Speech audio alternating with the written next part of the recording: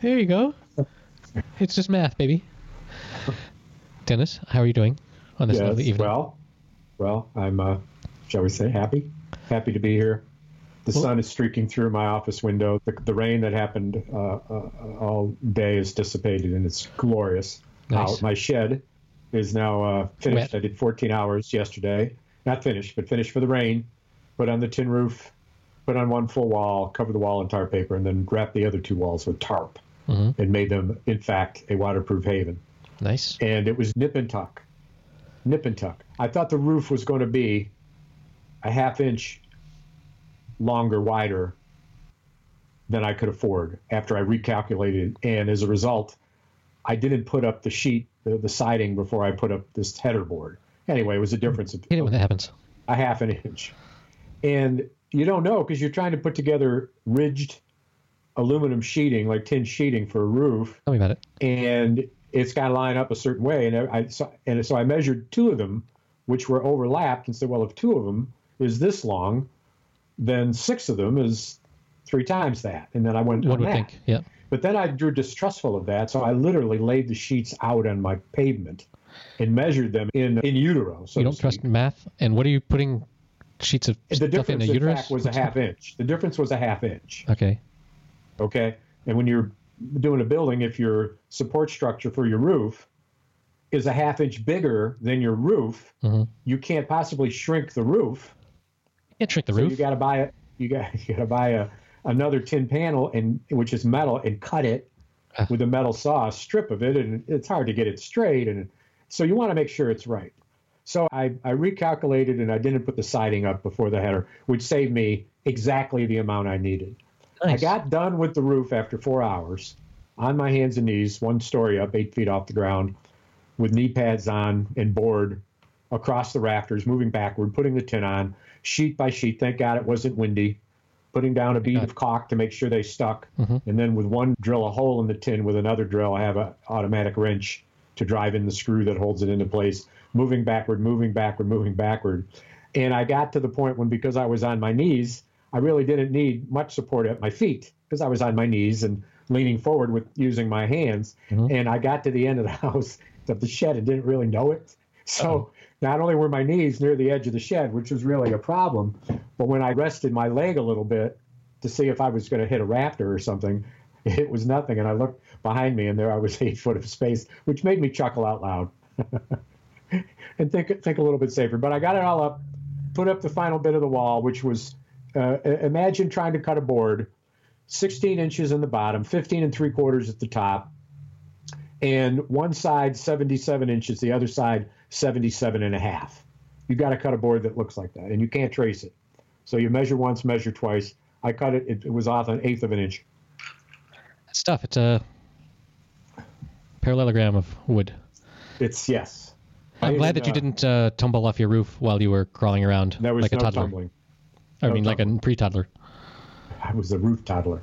And the inspector came this morning instead of this afternoon Oh, no. and said, good job. Gave me my ticket, my little pass that said I could finish it.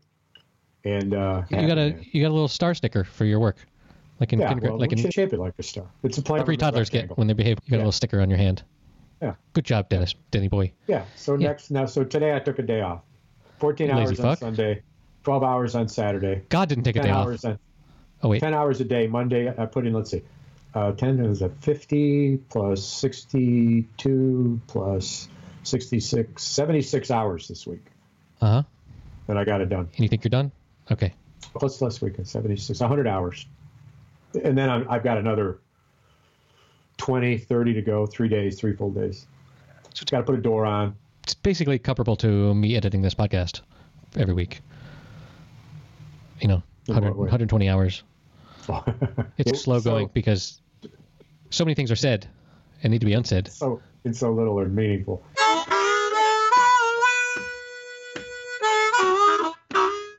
So 2 of our shows had stories that have been picked up by the general media. And the one, when they talked about it today, began to reference the podcast where they heard it. And for a brief moment, I thought maybe it was us, but alas, it wasn't. It was a podcast about how alteration of faces is one thing, but the alteration of voices now by computers is something else again. Indeed. And a fellow who is an IT journalist, a programmer, created a version of himself. So he interviewed himself, and you heard that audio. And of course, you could detect a little bit of mechanical, a little hardness at the end of a word. Yes, Al, I'll get it for you in a moment. Can I ask you why you want it? That is very interesting. That's pretty similar to what I discussed last time, where I've got this software that can make me say things. Luckily, I have the assumption that I'm still in control of what it's making me say, but that could be an illusion because whatever. But I haven't. For all I know, some story could come out where I'm interviewed on NPR talking about how great the Nazis were, and it could just all be generated from this thing that I trained a computer to do. But in theory, the document that I signed said that I and only I can use that voice, and anyone that I choose to give permission to, which is no one. Except for me. I would give you permission. Which is how this podcast was created. Right. It turns out I died many years ago, and this is just Dennis's fantasy of recreating. That's not a good storyline. That's not a happy hour. That's a tragedy hour. Okay. Let's pull out of that tailspin.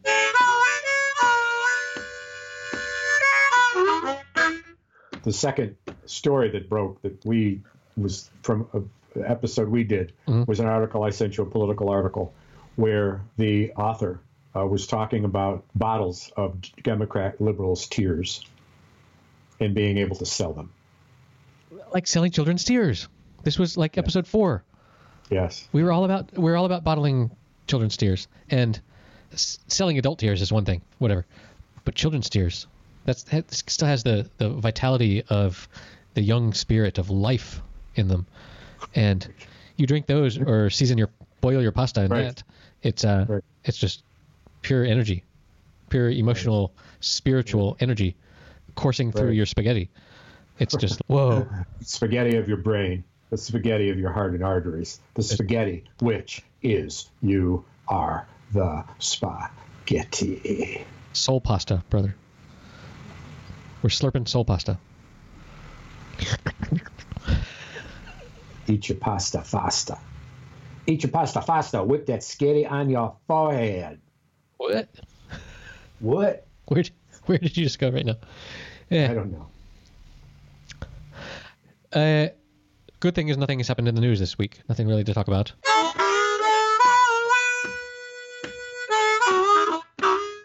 Oh, yes. Our favorite idiot president found that the New York Times came out today, as I'm sure you've seen, with 15 years of Trump's taxes, and come to find out that for 10 years, he didn't pay any taxes whatsoever, even though he's making $100 million a year in the movie studio. And 2 years, most recently, he paid $750 a year. And here's the kicker, $421 million in debt are coming due to Donald Trump in within a couple of years. I give you the theory that it's the Trump party and it's the Trump station replacing Fox. Okay. And it's $6.99 per month subscription. $600 million a year. In the first year alone, Trump could pay off all his loans. His goal is simply to be the most famous or infamous person. He wants to be on par with fucking Hitler. But in a good way. In a better way. In some ways maybe the same, but in a better way. So I'm not good at math or accounting, but I don't understand how you can make money and then report that you lost money such that you don't have to pay taxes on the money that you made. What you say is that you ran businesses into the ground and it cost you $300 million in losses. What you have in equity and cash on hand is $100 million that you made, but because of your losses, you don't have to pay that because you have essentially a tax credit. And him paying an unnamed consultant who we think is his daughter, who he wanted to be the vice presidential candidate. Mm-hmm. This is a serious thing. He brought it up twice. Why can't it be her? And there you have it. But so whatever money he went to Ivanka. So she would have to pay income tax on that, right? Depends on what it said. So what if the money was for a banquet and the rental of a hall and this, that, and the other, the food and whatever, and it was $1 million tag. And which you go to the hotel and you say, look, this $1 million, this $750,000 that you want to run this event is good. I'm not going to argue at all. I'm going to invoice though, a full 100,000 or 100 million, whatever the fuck you want to do, because that's how I recoup my costs. Right. So it's called administrative fee or whatever. And so she's got a receipt for the hotel and all and whatnot, and it matches what was paid. It doesn't have a line item budget that breaks it down. And if someone wanted to go and investigate the actual income on the books of the hotel, you can go. You could, and you would discover that. But this is why I claim that I pay you $10,000 for each episode of this podcast. But it's just so that I can write off the $4 that we get for every episode. I take my cut. I did nothing. Well, but on the books, it looks like you're doing really well. Yeah, I bet you. I bet you. Whoa. Did you got a little Midwestern there? No, I was looking at something over in my office. I don't know what it is. It's a scarf of some kind. Anyway, it doesn't. It's a pair of stockings. Mm. Is it stalking you? Oh, now that's a story. The stocking. Yes. Do.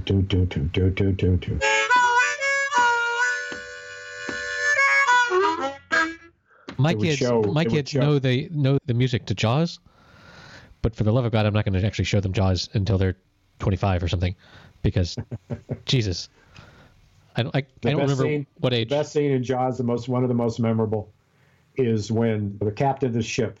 Give me a name. Captain Jaws, yeah. Oh, Robert Shaw was the actor. Quint. Anyway, there's Quint. I heard he's on the deck quintessential. He was. This scene I describe is enduring. And he is preparing for the big fish. And he's on the back of the deck of his boat. And he looks up to the sky and he sings a little tune. You'll have to find that and throw it up on the show notes. I wouldn't mind looking at it right now. It's wonderful. Oh, man. He came to a sad end. In what way? Shaw died in Ireland at the age of 51 from a heart attack in August of 1978 while driving to his home in Tormakeddy. He suddenly became ill, stopped the car, stepped out, and then collapsed and died on the roadside. He was accompanied by his wife, Virginia, and his son, Thomas, at the time. That's fucking dark. That's bad. So, yeah. He was the Mark in the Paul Newman, Robert Redford flick. What's it called? The Switch, or it's not the Switch, but he was a card player and got swindled in a card game. Diamonds? For millions. Swashbuckler, Black Sunday, The Sting. The Sting, that's it. The Sting. Da da da da da da da da da da da da da da da da boom boom da da da da ba ba ba ba. I know that song. You know the words to that? I think nobody does. It's just a musical. It's a instrumental. I know the title. Do you? Oh, you're gonna get caught by the sting. It's gonna bite you in the ass. You'll see. Anyway, Robert Shaw it was fabulous. He was so frightening as a guy who be so hard to beat in this scam, and you damn well better do it and get away with it, because he will take your fingernails off one at a time, feed them to your cat in front of you, then kill the cat and make you eat its bowels. Wow. Nothing like a cat's bowels, as we say. That song is called The Entertainer, and it was written by Scott Joplin. And, wow, Scott Joplin was an African-American born in 1868 in Arkansas. He lived his his job as a railroad laborer and traveled the American South as an itinerant musician. So not unlike Robert Johnson, our hero. But anyway, the Wikipedia page for The Entertainer says that it was used as the theme music for the 1973 Oscar-winning film The Sting, as well as it was. Picture? What? I don't know. I don't know what it won. I'll look that up in a second. But it was The Entertainer was made famous by being one of these songs that was reproduced on player pianos. Those pianos with that thing that rolls by. Let's see. Awards, wins. Academy Award for Best Picture, Best Director, Best Writing, Best Art Direction, Best Costume Design, Best Film Editing, Best Music, Original Scoring, and or adaptation. Yeah, The Sting all pretty those much took won? Yes, those are wins. And what about acting? It was nominated, Robert Redford for Best Actor, did not win, but it was nominated for Best Cinematography, nominated for Best Sound, and nothing for Paul Newman. Not in the awards, nope. Or Robert Shaw. But I don't know. to be a principal character in the Best Picture for the year has to help your career. Oh, yeah. Hold on. He was nominated for the AFI's 100 Years and 100 Villains. AFI, because Robert Shaw was a villain in this. Yes. Apparently. Doyle Lonnegan, villain. Doyle Lonnegan. Yeah, he spoke clipped accent with his deep voice. The American Film Institute's 100 Heroes and Villains that was listed in 2003. He made that list. All right, here we go. Let's have you guess the top 3 heroes that the American Film Institute chose in 2003. The list was first presented in a CBS special hosted by Arnold Schwarzenegger. Heroes? Yeah, heroes. Let's first do the heroes. Top 3 heroes of film. James Bond. Okay, that's number 3. Very good. 2002. Sigourney Weaver. Aliens.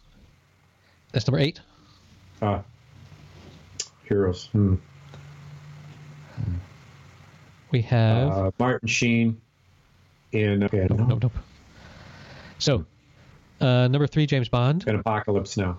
Yes. That's what I thought. Number 2 was also in Apocalypse Now. A young actor. Well, that's Martin Sheen. No. The number 2 hero is Harrison Ford as Indiana Jones. Oh, of course. He was in Apocalypse Now. And number 1... Who was in Apocalypse Now? Harrison Ford. No, he was. Yes, he was. I swear to God. He was just this doofy little private that was reporting for duty and had one scene where he said 4 words. I swear to you. It's true. Number 1 is Atticus Finch, played by Gregory Peck. Oh, my God. That was then? That was then. Dated that. That was 19. No, I'm not saying this was in 2003. This was in 2003. They looked back at all of cinema. Oh. Jodie Foster as Clarice Starling was number 5. That's pretty wild. Oh, I would imagine. Stallone as Rocky, et cetera, et cetera. All right. Scroll down to the villains. So, again, we're looking back from 2003 backwards.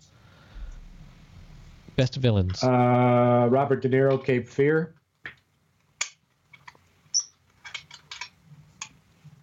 No, Robert De Niro made it for Taxi Driver at number 30. But no. I gave you a clue just now by accident. With Jodie. Oh, yeah, certainly. Anthony Hopkins in Silence of the Lambs. Number 1, Anthony Hopkins. Of course.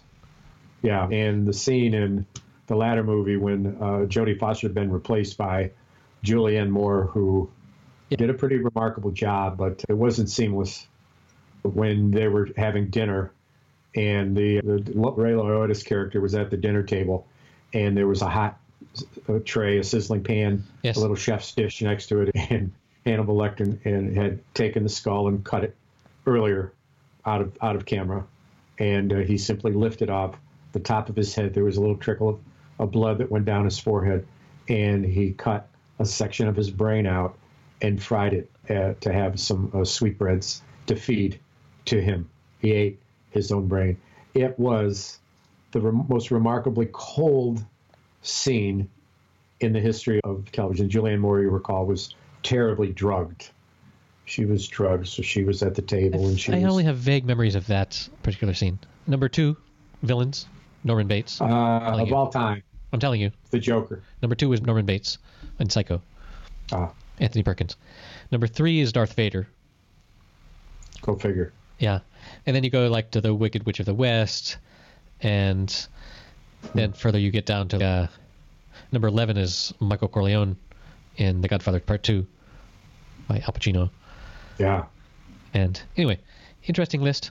It's, it's biased as all lists are, but get down to Freddy Krueger. That's why they're lists. That's why they write them down. Because nobody would have thought of it otherwise. Number 50 is Denzel Washington in Training Day. That was as a villain? Yes. Yeah. Detective Alonzo Harris. That was such a scary performance. And that's probably the latest one here. That was in 2001, where he was just like, Ethan Hawke was there in his car, and he was just like, all right, motherfucker, I'm going to show you what life is like out here. And yeah. Oh, my God. That was, I'm glad you raised that. It was one of the more remarkable films.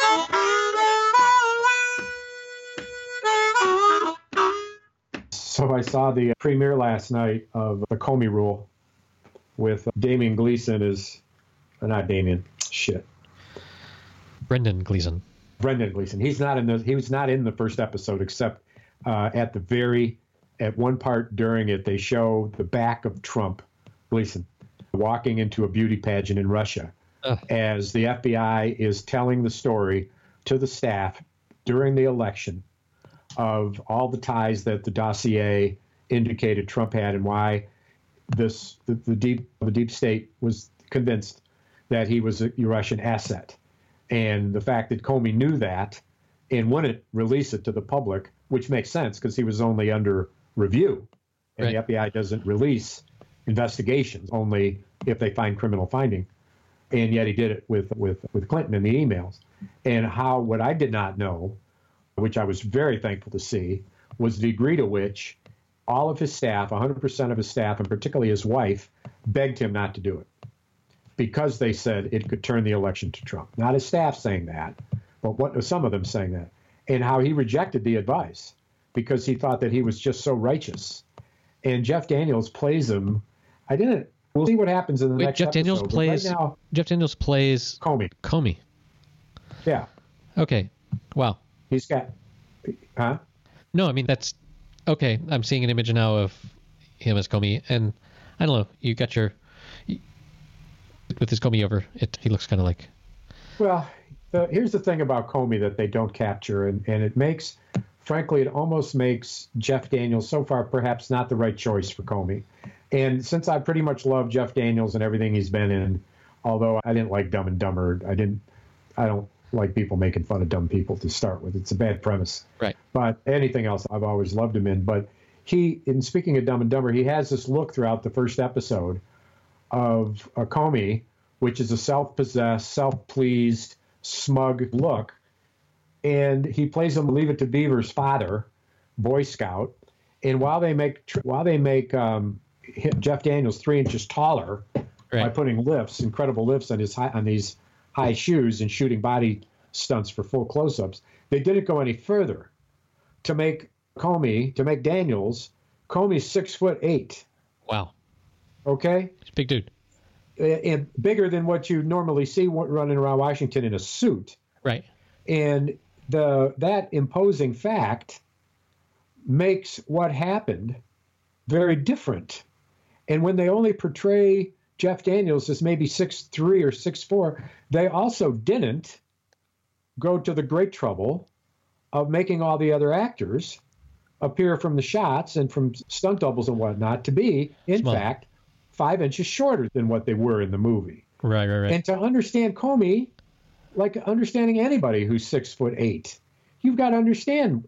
And so it's not a credible physical performance. You almost would recruit, as they did with the actor who played him, did a pretty good job of looking somewhat like Clinton and sounding well like Clinton in a dialogue that was definitely Clinton's.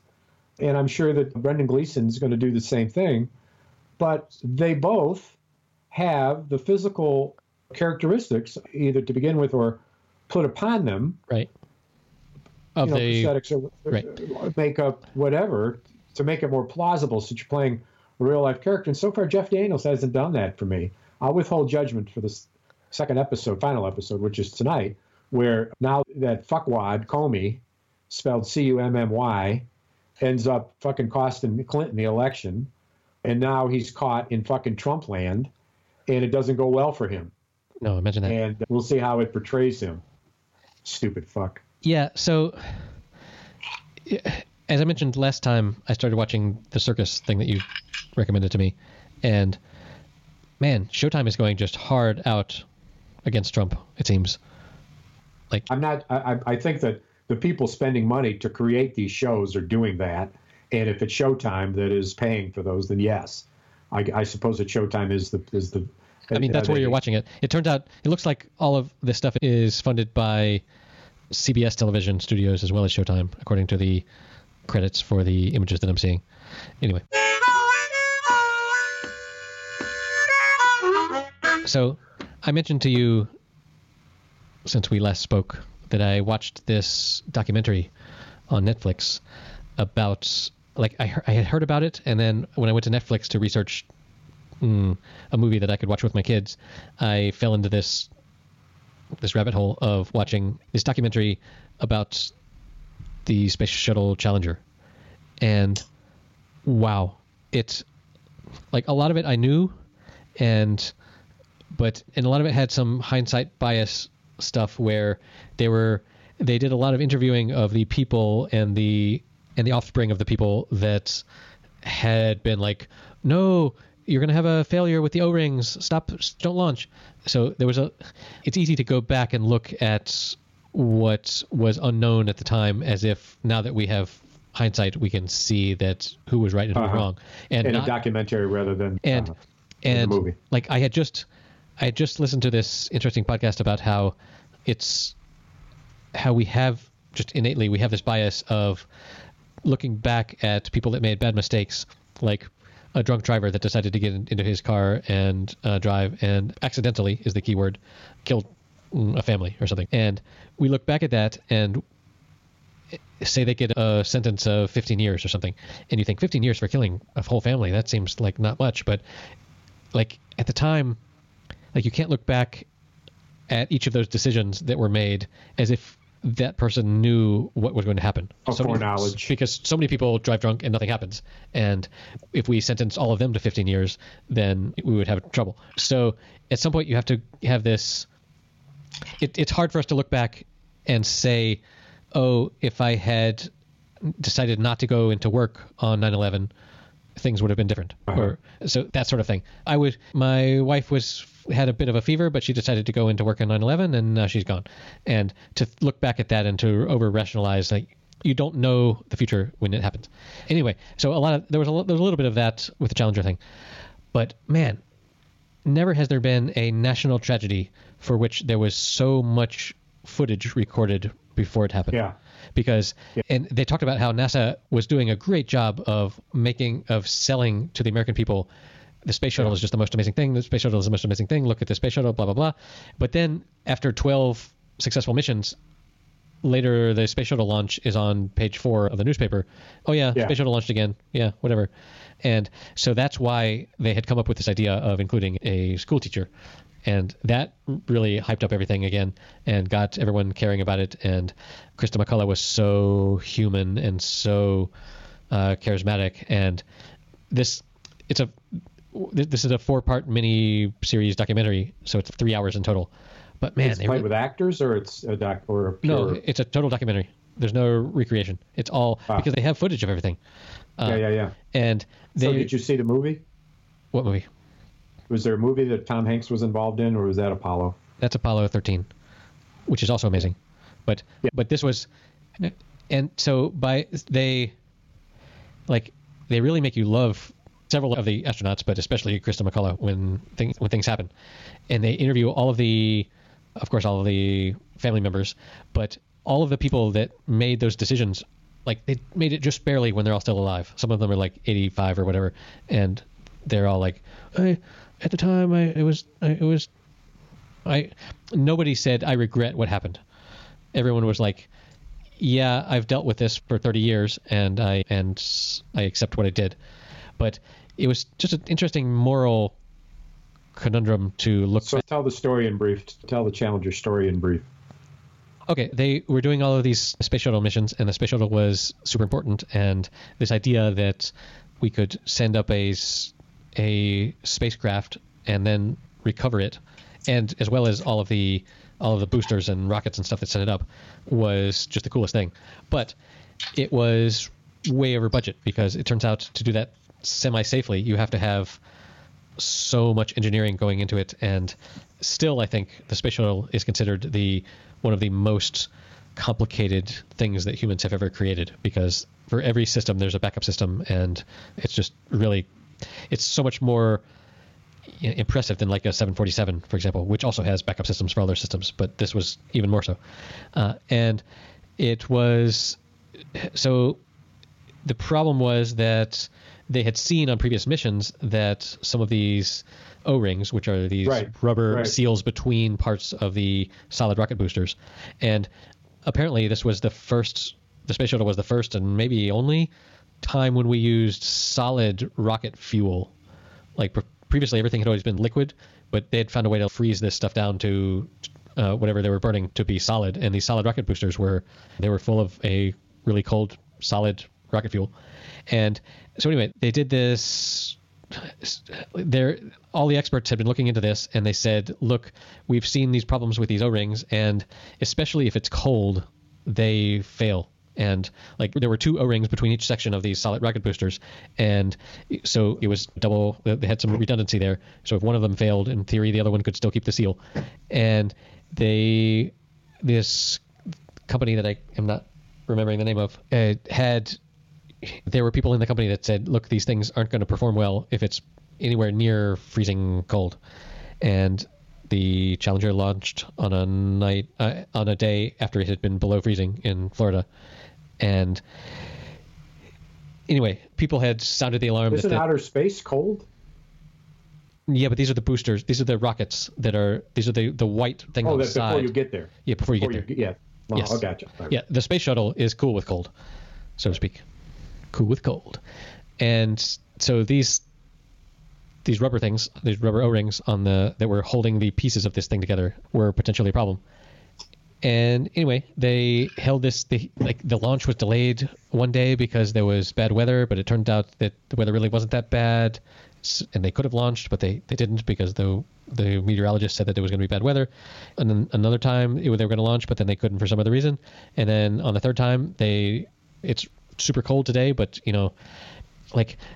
apparently they had this tight schedule of NASA promised Congress that they were going to launch 15 missions every year or something like that. So it was a quick turnaround, and we need to be launching these things. And so if you say, let's wait a week until maybe it's warmer, is not a thing that's accepted. So it was just like, no, we have to go. And they had these meetings at the last minute where they were like, should we go or not? And many of the people said, I don't think it's safe. Because of the rings. And at some level, someone overruled them and said, look, rather than a scientific safety decision, it became a political one. And they decided, yes, let's do it. And it turned out poorly. But this wasn't in the documentary, but I've read that... turned out poorly, and what more precisely? Huh? More precisely. Say more. More precisely what? That it turned out poorly. Oh, yeah. So, I mean, when it launched at about a minute and 40 seconds in, one of the O-rings broke, and the whole thing basically exploded. It did not explode into a fireball, which many people thought at the time, but it exploded in a way that all the rocket fuel started burning in different directions, and it broke up the shuttle. However, from what I've read, this was not in the documentary, but from what I've read, the crew compartment was still totally intact and totally possible that they were all conscious when they hit the water, which killed them. And then drowned? No, the impact would have killed them. Killed them. Yeah. So they were catapulting through space alive. Well, through the air, yeah. Through the atmosphere. Yeah. Right. So that sort of sucks. And they talked with all the family members talked about how their loved ones had been really gung-ho about going to space, and they understood all of the risks, and et cetera, et cetera. But yeah, it just sucks. But did they interview the people who said about the O-rings? Oh, of course, that was one of the main. What did they say? Well, did they say, "I told you so"? There was they should have listened to me. There was a lot of that. The one woman that I liked the least was the daughter of one of the people that said this is going to be a disaster, and she was really like, again, looking back with 2020 vision, so to speak, no pun intended, you can feel really righteous about any sort of naysayer that whoever was the person that put the report into the FBI's hand about Osama bin Laden planning 9/11 can feel super smug. But for every one of those people, there's 1,000 people that reported other potential things that never happened. But so anyway, one of my main takeaways from this documentary was watching Reagan, how he handled it, and seeing, and Reagan by all accounts was a pretty shitty president and person in general, policy-wise, but he expressed true empathy. Like, he was really sad when he was reporting about this, and he said, "We lost some great Americans today, and we vow to investigate this and make sure it never happens again, et cetera, et cetera." And seeing it in 2020 was so painful to see what even one of the worst presidents in my lifetime, how human he was and how he could feel for the families that were lost, that had the family members lost, and feel sad in the same way that W, after 9/11, he was really devastated. Like, he was able to, or at least he was able to show a sense that there was a true loss, and he felt it. And that made me long for having a fucking human in the fucking White House. Well, he right? Back to that again. No, but like that. But so, seeing it from this perspective, it was like, right. How nice would it be to have a human that has emotions in charge? Yeah. Even one that has totally wrong political views, but just a human. And it just shows how far we've fallen.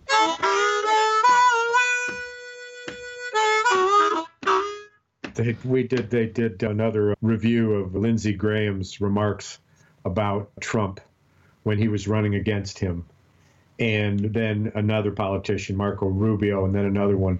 And these tapes are so wonderful because what they were saying about Trump at the time, it's all self-serving, he's narcissistic, he lies all the time, he distorts. It was absolutely prescient that they knew exactly, put their finger on it, and then they sing his praises. Oh, my God. And so there's so many people who voted already. You have. I saw the shot of you with your ballot. I have. I voted, and I have confirmation that it has been received and counted. Amen. Amen, man. Amen. Amen. Oh, where'd you go? There you go.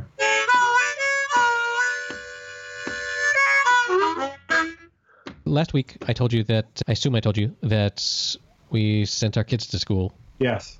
And they have gone for a week, and now a week and a day.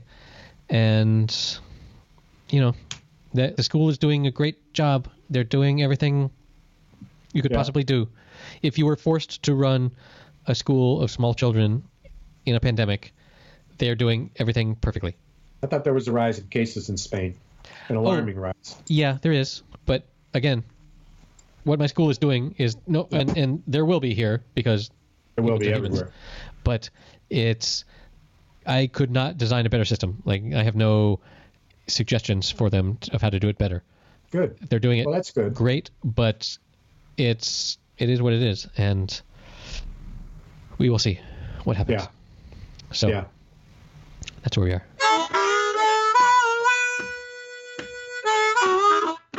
The debate is Tuesday, tomorrow night. What? I'm so curious. Like, Chris Wallace. For sure, I won't watch it all because I can't stand to watch all of something like that. But I'm curious to hear the recap of what happens. And Chris Wallace apparently is not to act as fact checker on the air, which he does when he is being a television reporter. His role as moderator does not include him interrupting and interjecting with fact, which is fine. Who has given him this role? It's the Presidential Commission and the agreement with the network. Okay. And in the rules of the debate. But please don't interject truth into this discussion. It's the way it should be, because the person who's responsible to call him a liar is Biden, with the facts, not a professional reporter. It isn't, in fact, a news report. It isn't. Okay. It isn't educational. It's observational. It's not educational. It's observational. I like that distinction. Yeah, it is what it is. What you said earlier, which is an oft-used phrase, of course. We're just watching the wildlife. We won't have David Attenborough telling us what's actually going on. Or intervening. You there? Get off of him. There'll be no mounting during this televised show. You're not the right kind of limo to be mounting that. Excuse me, but you've got to let them out if they're going to meet. You're not supposed to get involved. Oh, but look what they're doing over there. Mounting. We can't have that. Which is, I think, what is going to happen during the debate. It's not your job. You can explain it, but you can't criticize it. Go. Get off of Donald.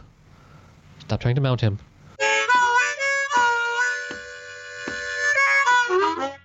Hey, the third thing that they heard in our podcast I think I sent this to you.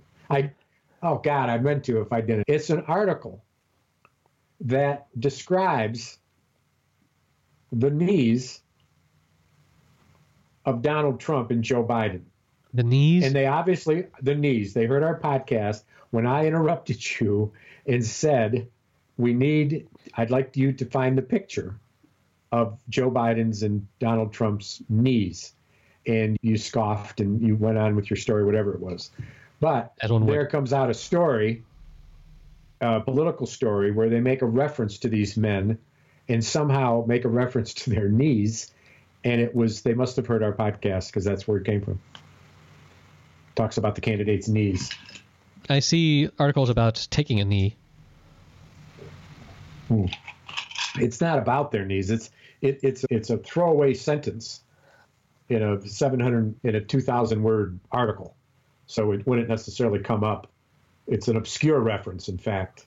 So I'm not sure that the search engine would find it. Articles. Yeah, but you did. And you didn't send it to me. No, that's not true. Good luck to our listener. I didn't search to find it. I happened upon it. No, I didn't say you searched for it, but you saw it, and your brain latched onto it. Yes. And then immediately... Maybe I did. Just evaporated into the ether.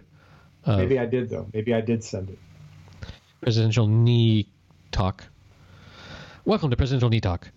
Let's look at the joints of the people that command the Joint Chiefs of Staff. No, let's form a joint committee to discuss. Yeah, man. I want to be on that committee, man. Yeah, we get to pick. Pick the joints. I'm pretty sure they're all arthritic. Yeah. The what? Arthritic. Arthur Riddick. Arthritic. Oh, I know him. He was a poet, right? He's going to be the Secretary of State, arthritic, when we elect one of these septuagenarians. As long as he lasts. Good Lord, I hope the man's all right. Did you hear what Trump said at a rally in North Carolina? Yeah, they take a shot of something and they put it in Biden's ass and they kick him out there on the debate stage and he does remarkable for 2 hours. And then he goes back and he collapses. He's just got this story of, no, man, that was John Kennedy. Or you got the wrong president. You got the wrong president. Or himself, whatever meds that Trump is on that keeps him sniffing all the time. Or should be on. Yeah, it's cocaine. It's cocaine sniff? No, it's more of a sort of it's a nasal drip. It's an ADHD. It's like his septum has been destroyed by fucking snorting Kentucky Fried Chicken laced with fucking cocaine. Right. Which is probably what he does.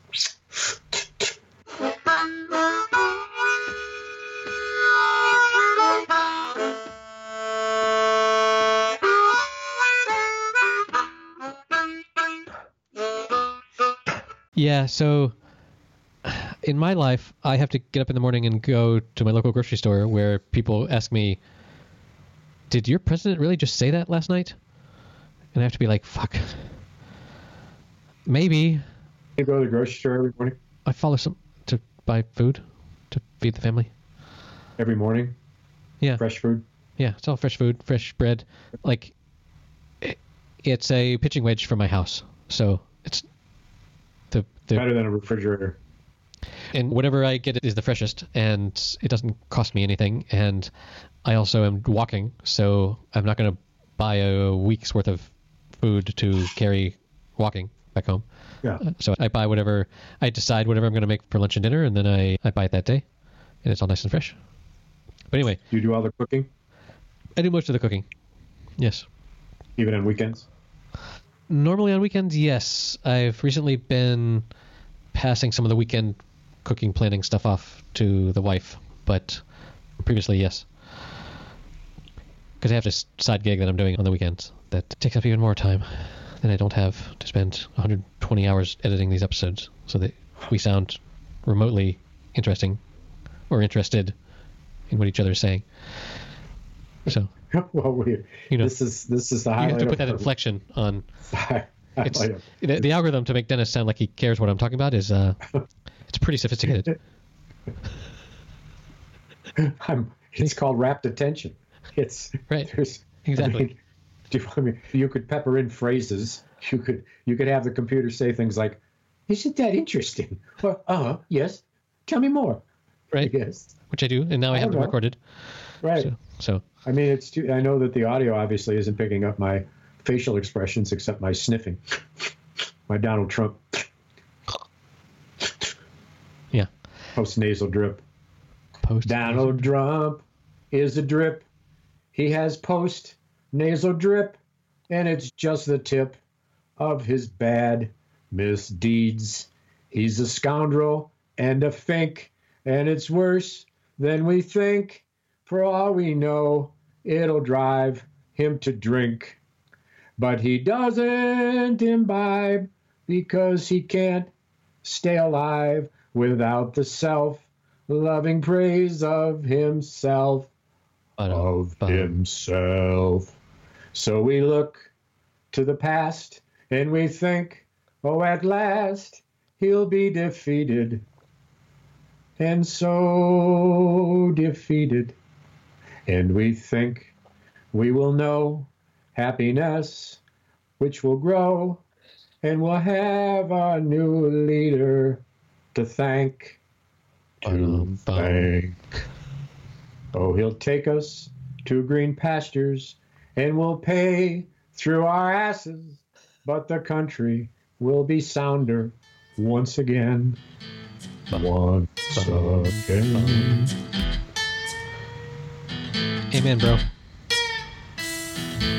Oh, the song is not done. Oh, you know, I'll go on till the sun comes up above the ridge. And the song is not a start or a finish, but it's a bridge to what we'll see in the morning when we awake.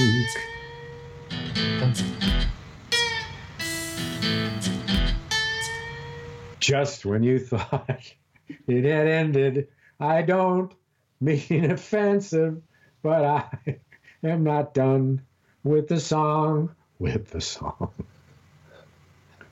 It'll go through the night, it'll be such a fright, all the words that I find to sing for you. For you. For you. For you. I love Popeye. I love Popeye. Oh my God, that's crazy stuff. Wait, it's frightening. Anyway, I gotta go. Yeah. It's been a hoot. It's been a happy hour.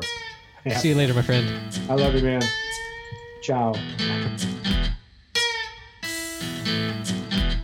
Okay, that one really was the end of episode number 78. You can find the show notes at happyhour.fm/078. Lots of cool links to the things that we've discussed, the Netflix show and the Showtime show. And we'd love it if you could hop over to patreon.com/happyhour and buy us both around. We'd really like that. We will see you next week.